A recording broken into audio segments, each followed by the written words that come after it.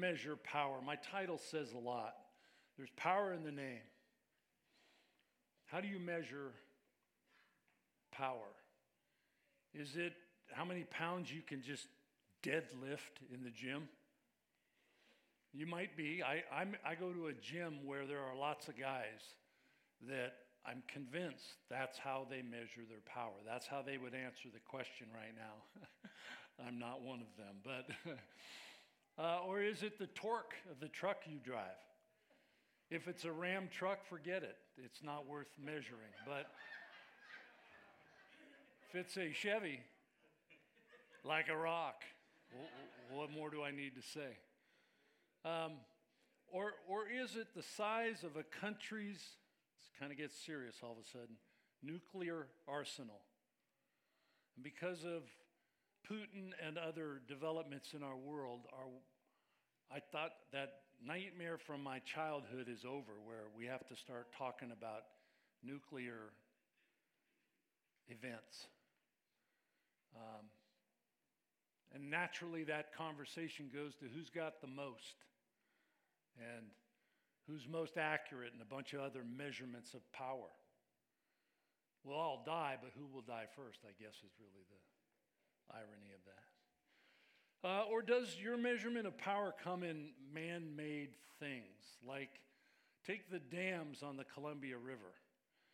My wife and I, Debbie and I, we love to go to Bonneville for lots of reasons. We love to watch fish when they used to come up the fish ladder. There aren't many salmon doing that these days, it seems, but we love the power of that dam. And I got to thinking about that. Did you know that the Columbia River dam system is capable of producing the greatest number of kilowatt hours combined of any place in the United States? It's enormous. It's not small at all.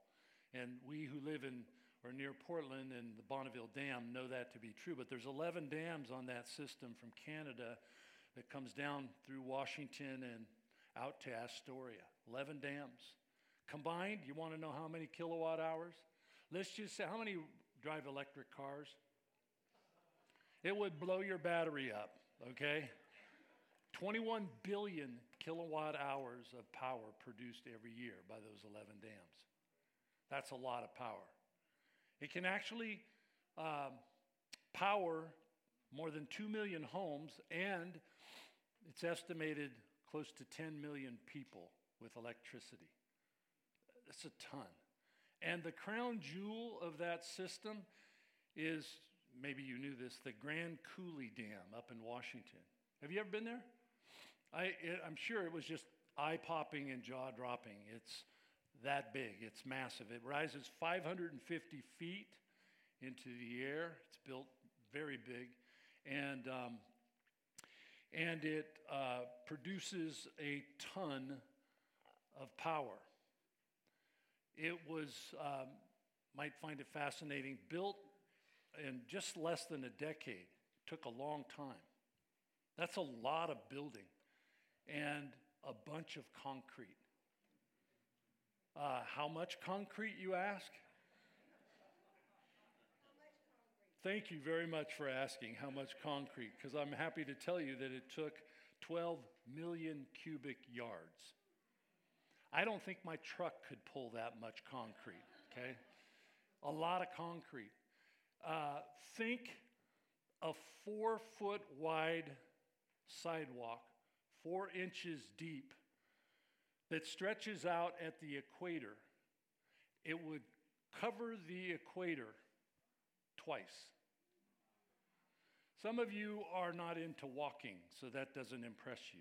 So you get in your car and you want to drive.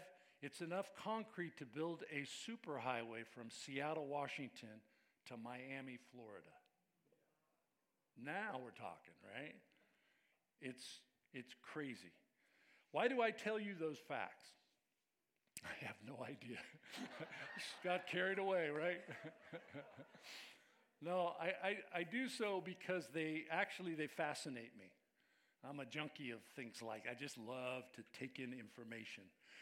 And then they set up a simple yet astonishing contrast. God, in the beginning, our Bible tells us, created the universe, and I'm including people in that, in 6 days. Stay with me. Something I like to tell people, and I tell them often, and to think God doesn't even own a hammer. You know that thing on every Christmas toy that parents get out and have to build? God could say of the creation in 6 days, no assembly required. It's true. And it's based on 3 words that are repeated 6 times in the creation story. Let there be. Every day had those words. And every day something amazing happened. Pretty impressive, don't you think? Oh, by the way, there's 3 more words that are included every day in the text. And it was. Or it was done. So day 1, day 2, day on through, it wasn't like partially done and we'll have to get back to the job site tomorrow. It was done. Done is done. We've just wrecked it over all these centuries, but it was done. Pretty impressive, I think, and you would expect that from an omnipotent God. The word means all powerful. So how do we measure his power? That's the theme of our study today. My Bible's open to Acts 19. And as you turn there in your Bibles, I want to answer the question, how do we measure God's power? I'll answer it with my words. This would be what I would call my answer. Science gives us much to measure the universe when it comes to the vastness and its immensity. There's lots of ways to measure the known universe. And I'm not going to go there right now, but go to Bill Black. He's the smartest guy I know on this subject. And you're going to get a lot of emails. But I'm not kidding you. And invite him to your home for dinner, and you won't charge him for dinner. You'll pay him for coming. Because he's got the power. No, he's got a grasp of some really amazing facts that cause you to kind of come to the place I want us to go to at the beginning here. All right? Sorry, Bill, I had to do that. But the way this is how I would measure God's power. The way God works in the lives of people is, my estimation, the greatest measurement of his power. Stay with me. That's the storyline of Christianity. It really is. It's the story of broken and defeated and empty and hopeless, helpless people who can have their lives healed and restored and renewed and rebuilt, totally changed, in fact, from the inside out. Amen? So if you're in that first list, you're broken, you're defeated, you're ruined, you're wrecked. You need to know something on the front end of this message, that the powerful God that said, let it be, each day that creation happened, is the God that can say the same about you, about the stuff that's broken in your life, about the needs that you have and showed up with here today or watching from home. home today. Because, listen to this, it's not something that a preacher's saying, okay? I get all my stuff from the Bible. At least I try to make that all that matters to me. And I think it should. The Bible boldly declares, I'm quoting now, people who were once, this is why I can say that, once dead spiritually. Okay, you're saying, who are those people? Us. All of us. Okay? People who were once dead spiritually were given new life in God because of his great love for them. Isn't that great? By the way, that's in Ephesians chapter 2, verses 1, 5. Okay, 1 and 5, but read the whole section. I'm just enticing you to go there.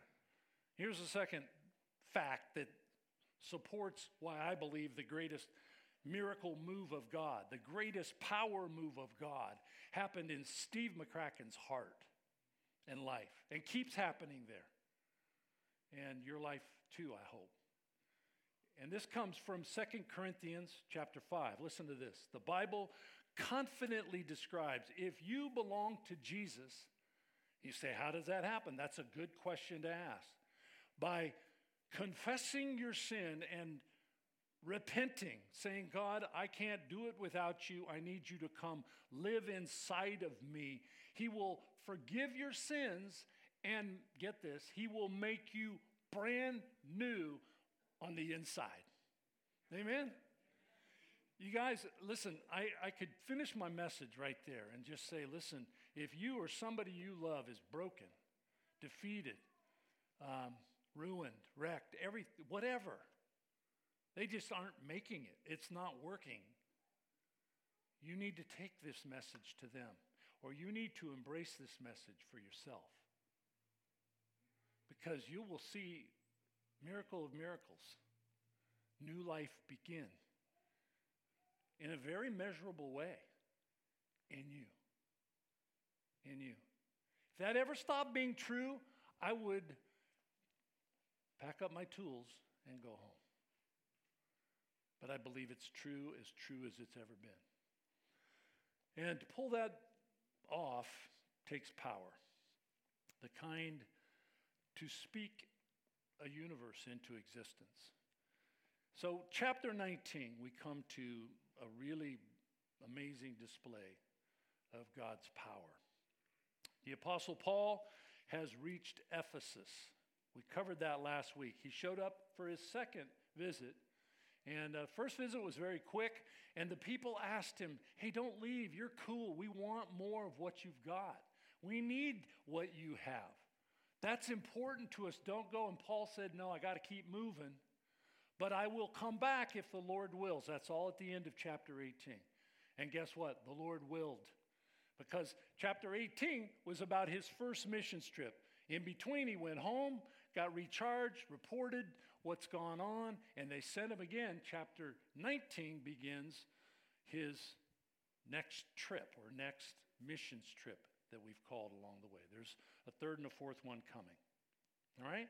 So he comes to Ephesus, and he's just a point of reference so you know these aren't just make-believe cities.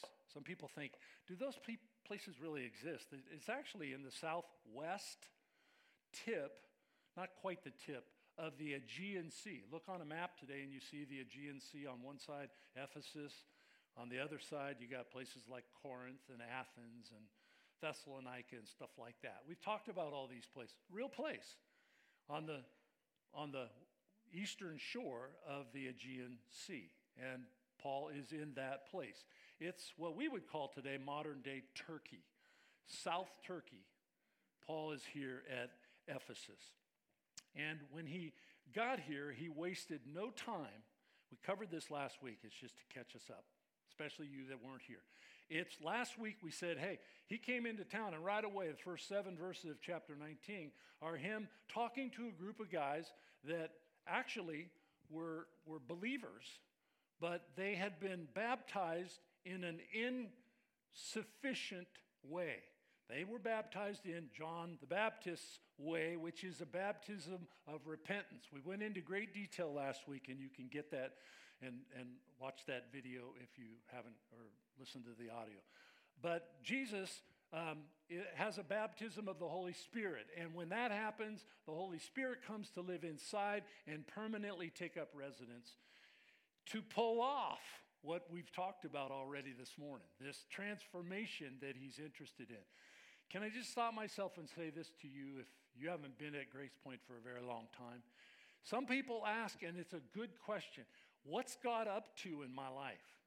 Where is this change thing going? What is his end game? All those are terms we use today, right? So what is it? What are you up to? Where are you taking me? You might say that in a prayer. Hopefully not a complaint, but maybe you do that too. You say, God, what are you doing? What are you doing? Can I answer his question? And the whole Bible supports this statement. I'm making you more like my son and less like yourself. Done. Done. Everything I'm going, the reason I have Kleenexes is part of the process of making me more like him and less like me. Okay, so God's doing that kind of work. And thankfully, his Holy Spirit lives in me and never backs off or pulls off the job. Amen? So that's the deal. So he's talked to these people, and they receive the Holy Spirit, and they're fully baptized, signed, sealed, delivered. It's all good. And there were about 12 of them, we're told in verse 7. That's where we left off last time. They have a full understanding. So Paul then ministers boldly in Ephesus for 2 years. Check it out with me, verse 8. Paul entered the synagogue. There's no break in between 7 and 8. So that means he was busy. He went right into it, most likely. And he spoke boldly there for 3 months. You said, Pastor, there was 2 years. You said, keep reading. He was arguing persuasively about the kingdom of God for those 3 months. Notice, in the synagogue. But some of them became obstinate. That is, folks that he was speaking to. I'm tempted to show you obstinate, a visual of it. But it's, just think stiff-necked. It's like stubborn. Inside, you may not do it visually, but inside you're going, nope, don't buy it, don't buy it. When's this thing over? Obstinate. Okay? Some of them became obstinate. They refused to believe and publicly maligned the way. Do you see the capital W? We'll get to that. So Paul left them. Next sentence. He took the disciples with him and had discussions daily in the lecture hall of Tyrannus. This went on for 2 years, so that all the Jews and Greeks who lived in the province of Turkey, modern-day Turkey, heard the word of the Lord. All right, now stop for a second. That's why I say he ministered boldly for 2 years. His first 3 months in the synagogue, he was bold, we're told. Luke made a point of that, and he was persuasive. It's not like he wasn't on his game. They weren't stiff-necked because, you're boring us, you're putting us to sleep. No, there was a heart problem. They were obstinate, and they refused to change their opinion. And eventually actually took that opinion and started to express it with spiteful words. That's what verse 9 is saying. Spiteful words against the capital W way. Do you remember another person that called himself the way? It's exactly what this is. He said, I am the way, John 14, verse 6, the truth and the life. So these people were actually saying, no, I don't buy it. We're into religion. What's this Jesus thing you're bringing up all the time? Get over it. Move on. Okay. So that's what made Paul say, I'm out of here. We've read this before, by the way, when those 4 words, so Paul left them, moved on. It was advice. It took me back to Matthew 10. It often does, because that was the first time Jesus sent his disciples out. And when he sent them out, he told them a whole bunch of things to do. And one of the things he said, which is often overlooked when people present, what should we do that we're sent out? We often overlook what Jesus said in verse 14. If you bring the gospel to them, I paraphrase verse 13, and they get stiff-necked, beg them, buy your way into their heart, some other approach that persuades them? No, he said, do a dust-off. Walk on. And you say, well, that's a lot. Well, we already read it. You don't have to go back there. We don't have the time for it. But in chapter 13 of Acts, it was when Paul and Barnabas were in central Turkey in the city of Pisidia Antioch. It's about midway in Turkey. And they're there, and there was resistance, intense resistance. And it says there that they dusted off their feet. It's exactly what's happened here. So with that, I want to say something about this is sensitive time. You undoubtedly, if you have Jesus inside you and you've got a story to tell of how he's changing your life, you encounter people that don't have that same experience. And that's okay. That's what it means to go and make disciples. The Holy Spirit will come upon you and you'll be my witnesses. Acts 1:8. The whole book's built on that. But there are times when somebody becomes spitefully resistant and resentful to the way, where they take things too far in their opposition. Now listen to me carefully. When we encounter strong resistance to the gospel, and I don't know of any Christian that doesn't encounter that from time to time, be it at a place you live, in a relationship, or some other situation that you're there for that purpose, it's time to consider, after consulting with the Holy Spirit, should I leave them? Please don't leave here and go, hey, he's advocating divorce and separation. No, I'm talking about the gospel here.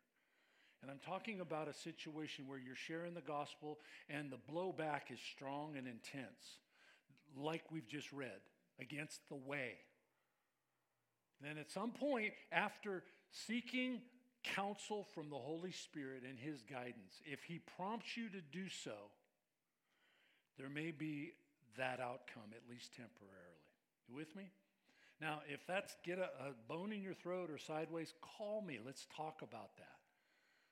It was the first time I sort of experienced it, and then when I heard it preached, I learned from the pastor that was one of my mentors. It was it was a lightning rod message. It got more pushback because people said, no, you just keep sharing. You keep, and in that sermon, he actually mentioned those words, don't throw what is holy to dogs, and don't throw your pearls before pigs. And what he was getting at is not that people that we share with are dogs or pigs. He was saying, you know what? You've got sacred things here. The truth of who Jesus is and what he did. And if they're trifling that to the place where they have no interest in hearing about him or the way, Paul certainly an example, and Jesus' counsel in Matthew 10 suggests find a different way. Maybe even pull out. Okay. That's exactly what Paul did. And he went to the lecture hall with his teachable disciples. And the lecture hall is called the Hall of Tyrannus. We're not really sure what that is. Okay, so full disclosure.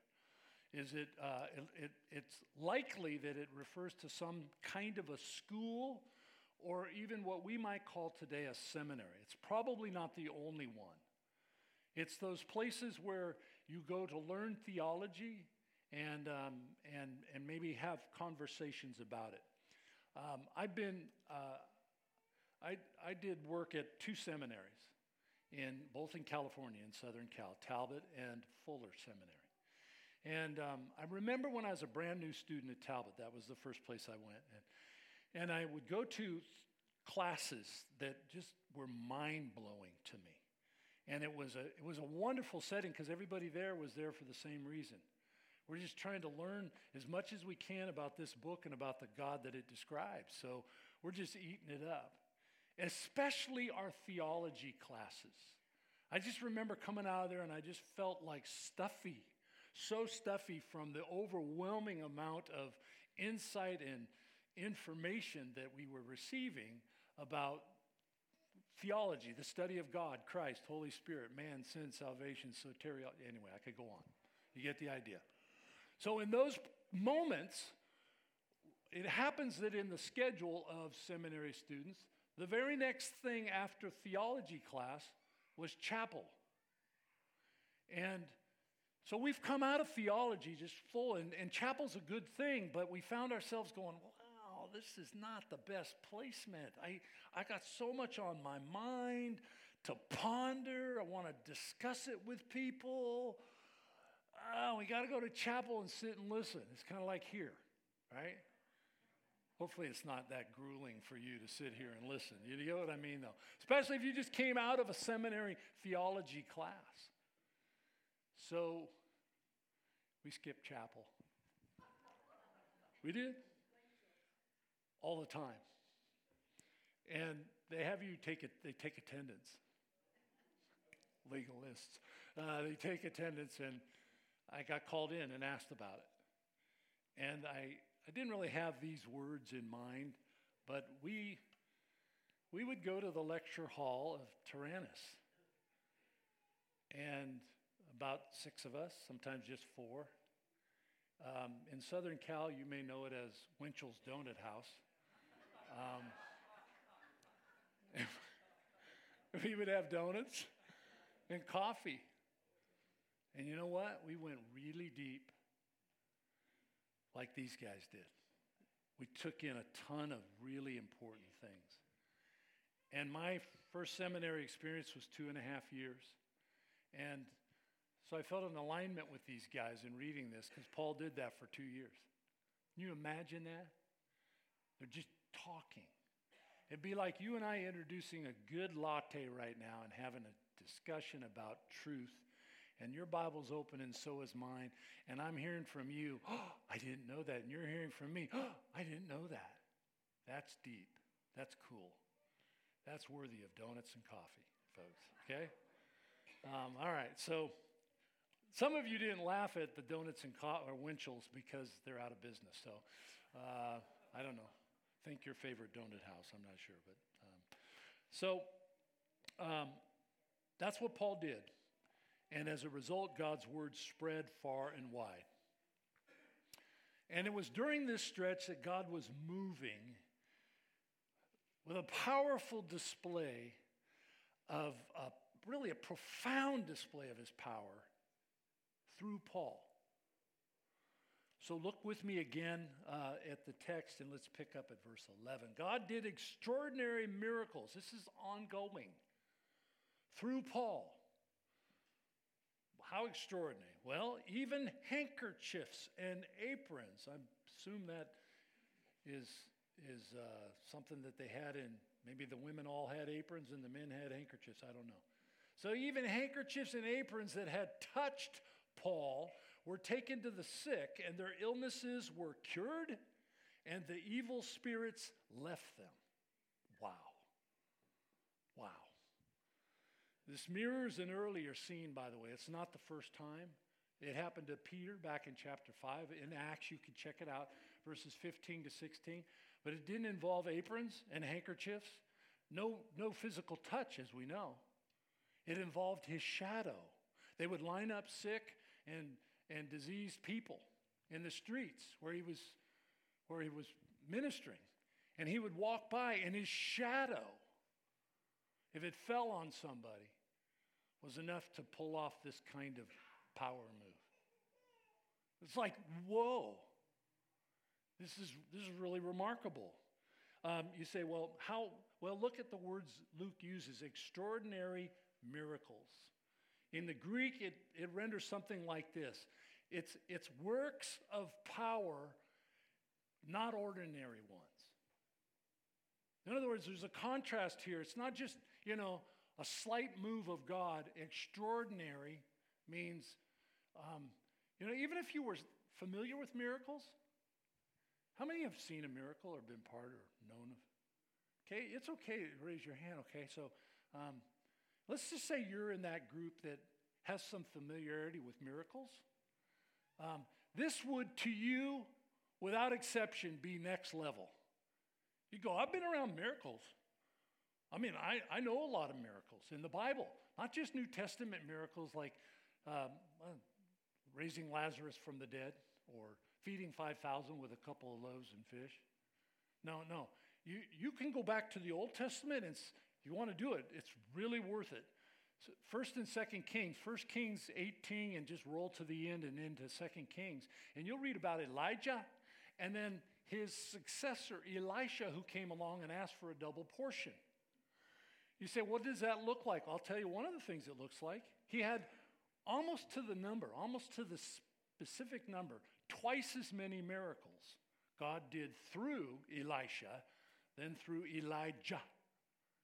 Elijah, say it with me. Elisha. Got it? Okay. Check it out. So there's lots of miracles, but I think even those people would go, this is big. This is really, really big. It's important we understand something now, because this was done. They haven't left Ephesus. It was done there in a city where darkness dominated. The tone just changed. G. Campbell Morgan is a British evangelist. He was. He's with the Lord now. Bible teacher and writer. I got all kinds of his books in my library. Really good, really deep. But he says some things very simply that come alive. Describing Ephesus, he said, the atmosphere of the city was electric with sorcery and incantations, exorcists, and all kinds of magical imposters, end quote. Okay? I wish verse 11 was a victory dance. We just read it. God did extraordinary miracles through Paul. Wow, that'd be free to imagine. But it wasn't. It didn't get left there. Not willing to be vanquished easily, we're introduced to the Prince of Darkness.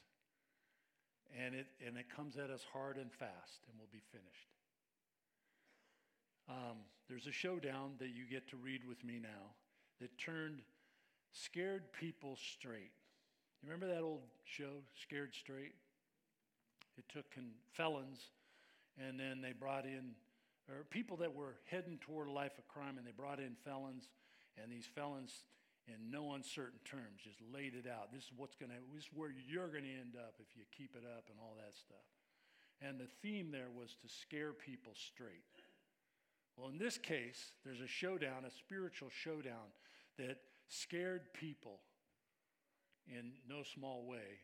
And let me cover the incident, and then let's pull some principles out of it. The incident is if you had been an entrepreneur and you heard about what we just read in verse 12, that, man, these napkins, magic aprons, this is cool. And if you're an entrepreneur, and there were many of them in Ephesus, you saw verse 12 differently than maybe the rest. You saw it as an opportunity. You're thinking, hey, there's an allure here that I can't leave on the table. I gotta give it a shot. There's some money to be made here. This is a capitalist opportunity staring at me in the face. Because God knows how many people need help. If I can convince them that I got help in this hanky, right? So this is the scene in which all of this unfolds. What we're about to read is what I would call dabbling in darkness. I'm speaking about those people in Ephesus because it sells. Why would you do that otherwise? And there's always been a market for such things. Even in our day, there's much. And I'm not talking old school. I'm talking last week. I've driven through places in Beaverton, in Tigard. So that's current, where darkness dominates. Okay? Some of you watching or you're here today visiting, you know your cities. You know where that's happening. But there's much to attract today in darkness to the unwary. Tarot cards are one of them. You say, well, that doesn't go on. You want me to give you addresses? It really does go on. And it goes on a lot. There's Ouija boards in my day. That was like, I think we had a public Ouija board burning when I was a kid. And I did a Ouija board one time. And I cheated the whole way. I mean, we asked ridiculous questions, and I'm moving that puppy around and getting yes, no, will I get married, whatever. But Ouija board is not to be trifled with. Neither is palm reading. That couldn't be true today. Oh, yes, it is. Oh, yes, it is. Astrology, not astronomy, astrology. I was in a class at Cal State Fullerton in my undergraduate, a science class. Let me say it again, a science class. And the teacher asked a class of 100 students, how many of you consult your horoscope daily? Be like me saying, how many of you believe in Jesus? Hand everywhere. He says, I thought so. And I said, what did you think? I thought everybody did that. I said, my hand wasn't in the air. You stand out in a moment like that, folks, because they all do. I'm not saying they were serious about it. There might be some in here that take it as a joke. Stop taking it as a joke. It's not good for your soul. It's dabbling in darkness. Here's one more, Wicca. If you've heard of goddesses, witchcraft, it's very present and very powerful. And the devil is not pleased in any way when he's exposed. You say, well, there's only one devil. He's got a ton of bad demons that do what he wants. Okay. So, all that to say the occult abounds. I could go on and on and on and make this a message about the occult, and I don't plan to do that. I've never done that. So I believe that greater is he who's in you than he who is in the world. I'm not spooked by that because I have the Holy Spirit living in me that says, I got you, bro. You are mine. So Luke describes 7 sons of a Jewish high priest named Siva that we're about to read the story of. And they made a mistake that nearly cost them their lives. Look on as I read it.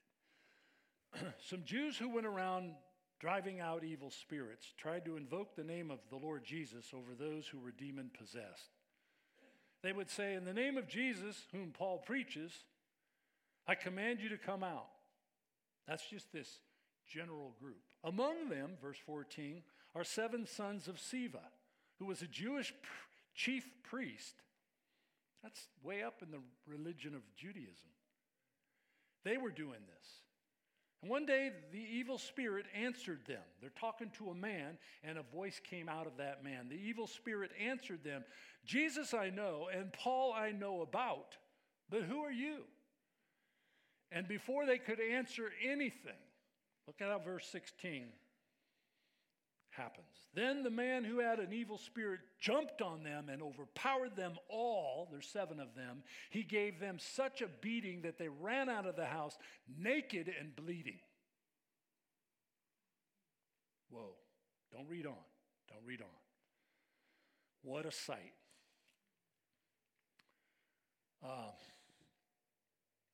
Paul was a conduit through which the Holy Spirit legitimately cured sick people and legitimately cast out evil spirits. We just read about that, and it's true. So perhaps wishing for celebrity, as I mentioned earlier, profit, but certainly not a beating that nearly killed all seven. The last we see of them is seven beaten, bloodied, naked sons of Ziva running for their lives.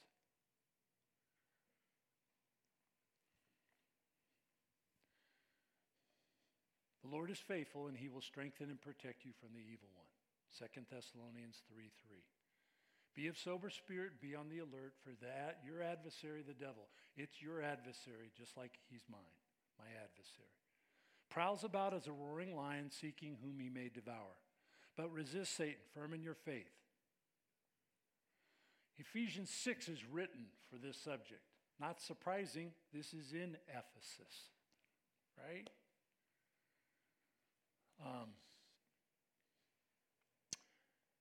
So, if we had witnessed this frightful spectacle, I just imagine what I would do. I would run. Don't want to be anywhere near. What if those seven part of something I can't even get my head around, and it's going to happen to me soon? I don't even know. And I would run, and I know what I would do. Everywhere I ran, I would tell what I saw, right? So you can't believe that. I would probably tell people, stay away from Ephesus. There's scary things going on over there. I saw these guys, and I would tell the story. That's exactly what Luke describes to wrap up this passage today. When this became known, what I just read, what we just took in, to the Jews and Greeks living in Ephesus, they were all seized with fear. And the name of the Lord Jesus was held in high honor. That's what you do when you encounter a fake that wants to kill you. You retreat quickly to the true one and cling to him like crazy. That's what that verse is telling us.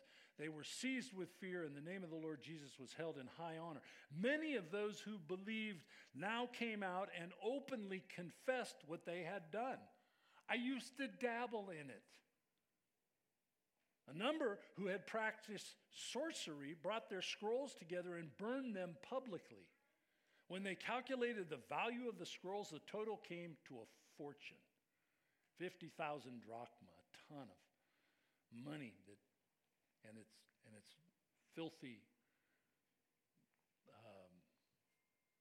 influence. Verse 20 is a beautiful statement. In this way, the word of the Lord spread widely and grew in power.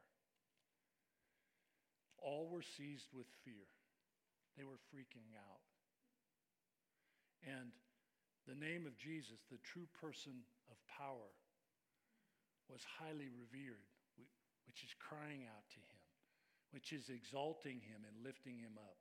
And I love verse 18, you have to read this, a great spirit of repentance poured over the people. That's what moves you. Luke 3:8 says, bring forth fruit in keeping with your repentance. Well, they brought it in bounty, verse 18 and verse 19. They vast numbers of people changed it up. Their priorities, they do an about face. I'm done with this. That's not something I should allow any room for in my life. And verse 20 tells us it wasn't just localized. This was something that spread widely. The Word of God and the truth of who He is and the power that He possesses to change someone's life. When I was in high school, there was a song that changed my life by Andre Crouch. Remember him? Jesus is the answer for the world today. If I was him, I'd be on the piano going for it. Above him there's no other. Jesus is the way. And he goes on, and it gets carried away and excited. He says, there's power in the name of Jesus. There's salvation in the name of Jesus. There's healing in the name of Jesus. The Bible says demons tremble at the sound of that name.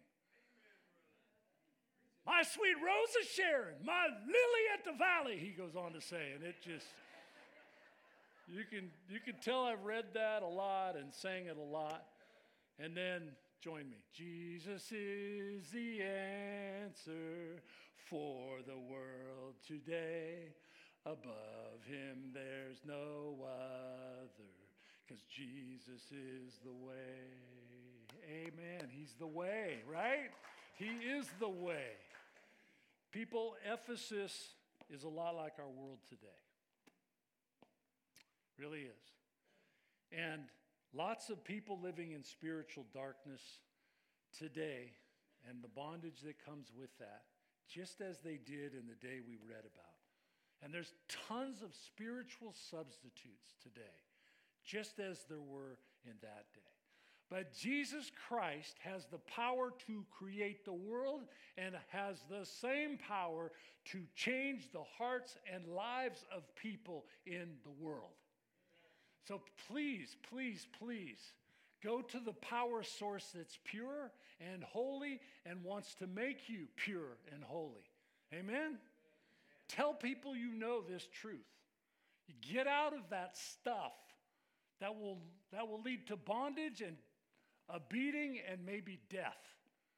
But turn them to the one that says, you will know the truth, and the truth will set you free. Those who have been set free by the Son are free indeed. Bow your heads with me, would you please, this morning. The Apostle Paul later wrote things in Ephesus. And he said this, talking about power, like we've talked about. The evil kind of power and the good kind, the God kind.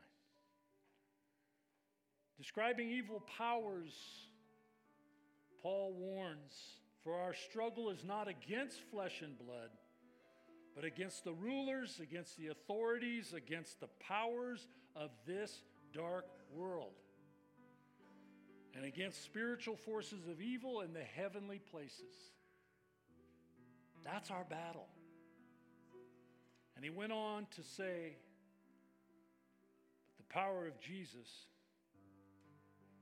is bigger and greater and stronger. Now unto him, he said, who's able to do immeasurably more than you can ask or imagine, according to the power that works within us. To him be the glory in the church and in Christ Jesus throughout all times, forever and forever. Amen. We love you, God. There are times when we are weak and you make us strong. Those times often call us to wait. Help us in the waiting to have the hope that rises up inside us, as I've experienced this morning. May that same hope give every person hearing your word today the confidence that you're up to something, that you will make the change, that you will bring about good and great, and it will all mean glory for you. To that end, we sing to you now in the name of Jesus. Let's stand together, people. Would you sing with us today?